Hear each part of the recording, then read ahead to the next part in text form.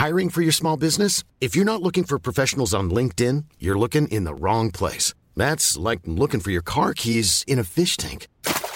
LinkedIn helps you hire professionals you can't find anywhere else, even those who aren't actively searching for a new job but might be open to the perfect role. In a given month, over 70% of LinkedIn users don't even visit other leading job sites. So start looking in the right place. With LinkedIn, you can hire professionals like a professional. Post your free job on linkedin.com/people today.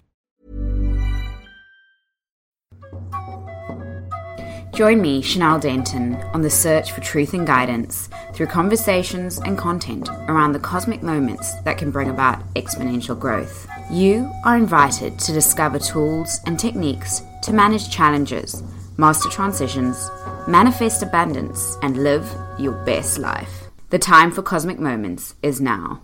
Welcome. Today I'm with Carissa Cuellar, a holistic healer, CBD or cannabis educator, and also a yogi sharing the joy of yoga with children and adults alike. Carissa comes from a nursing background and is going to tell us a little bit more about why she veered more into the cannabis industry from that medical realm.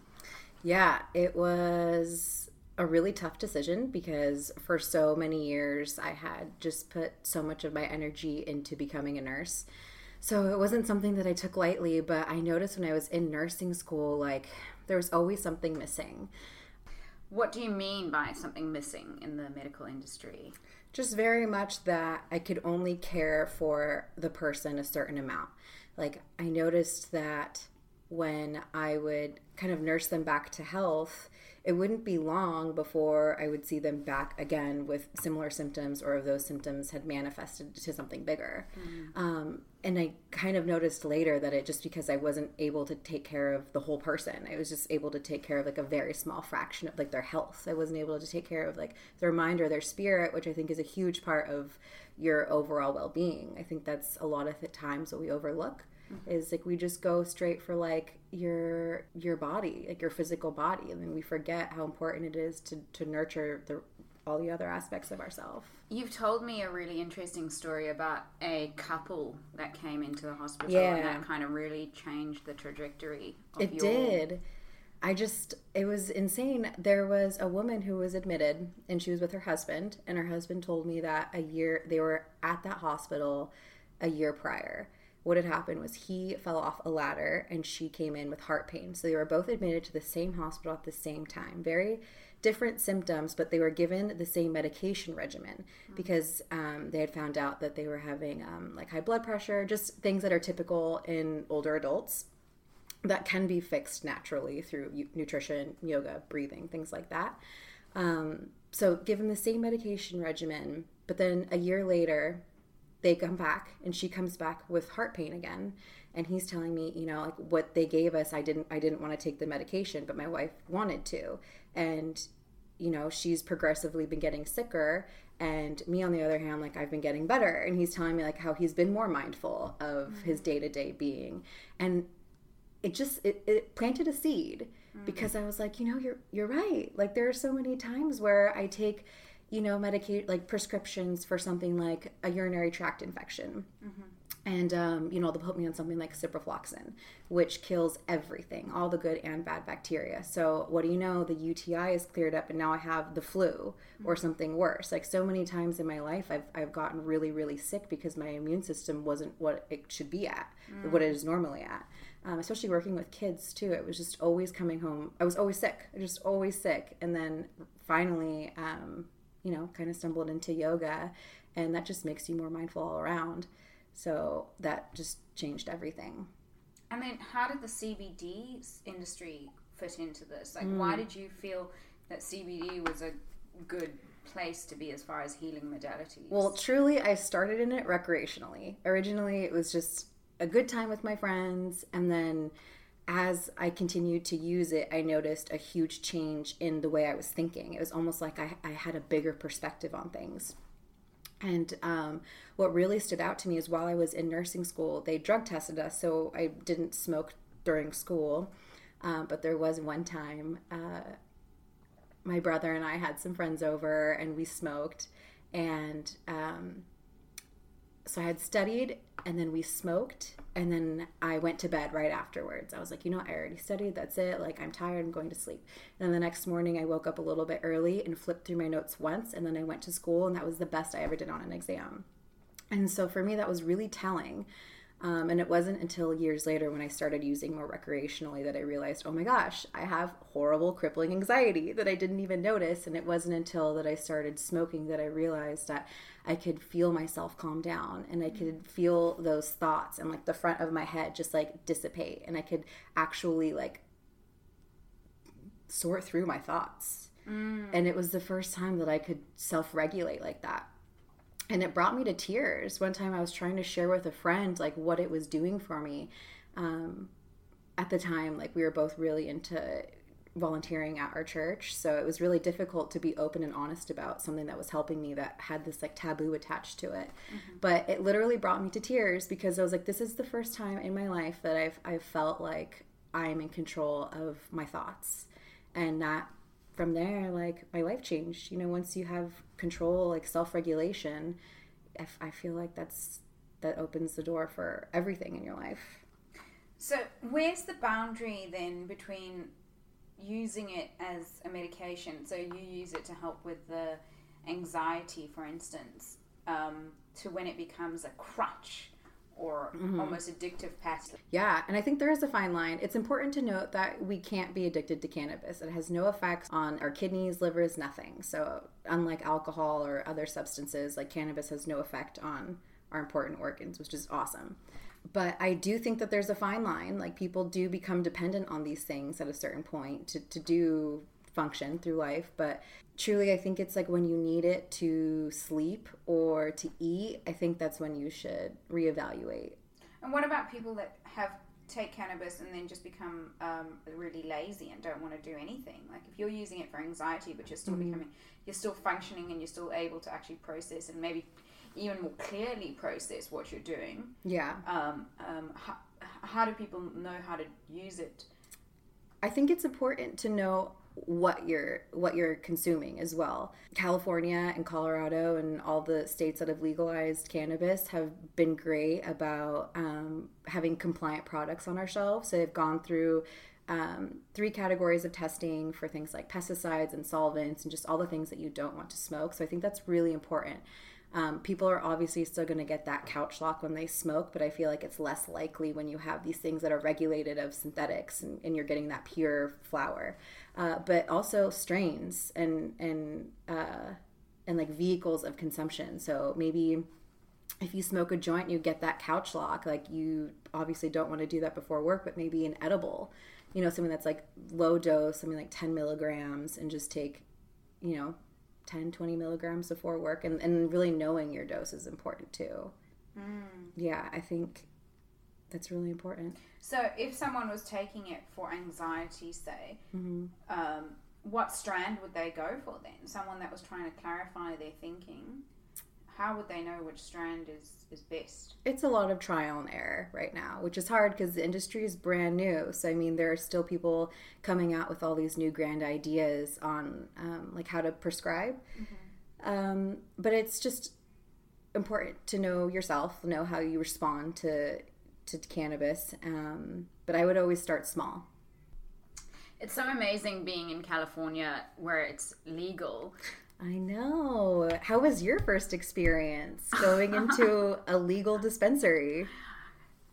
Overwhelming, because there's just so much on offer and different functions. Like this is for calming the muscles, and this, and like they had creams and all these potions. But it made me realize like how much cannabis can be used for different things.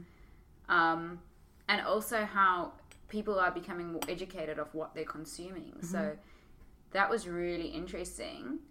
But it also made me kind of wonder, with all these choices, how do people know where does the medical industry step in with this cannabis industry? Is there alignment in this country?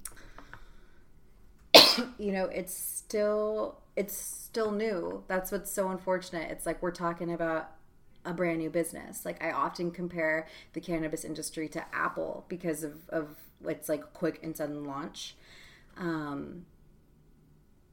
Yeah, right now there are some organizations out there that do a lot of studies with cannabis and on patients and everything, but right now it's self-regulated, like by person, because right now it's like it's really a gray area between like customer and patient. So yeah. I mean, are there trials that show that cannabis has been effective in depression and anxiety relief? Yeah, they're all over the internet. But I mean, those are the types of studies that they're doing right now. It's just like the effects that cannabis can have on things like PTSD or depression, anxiety, and also like medical ailments too, like glaucoma or any kind of like inflammation in your body. Mm-hmm. How so? How does it help with that? So we have something fancy. It's called the endocannabinoid system, or ECS, as some people abbreviate it. But some people say it was discovered in the 1960s and 70s. That's like when it first emerged. But I feel like the first studies really started happening in like the early 1990s. So if you like really look at that, that's not a lot of time. Mm-hmm. So every day I'm always reading new articles. So it's just always important to stay updated on this research. But your ECS system can have an effect on pain, like lessening pain, appetite, sensation, inflammation, thermoregulation, so like straight up regulating your body temperature. So for me personally, like I really enjoy using cannabis before my menstrual cycle because I get like hot flashes and stuff, and a lot of people with menopause will often use it, and that helps them regulate their body temperature, or eye ocular pressure for people who have glaucoma. Our ECS system also affects our mood and energy, metabolism, stress response, muscle control, and our motivation and reward system. Wow. Mm-hmm. So it does so much, but I mean, like, we're still learning new things every day. Okay, because it's such a new thing, and you know, people are self-medicating, my real concern is the addiction. Like, people are addicted, right? Or no? Are you?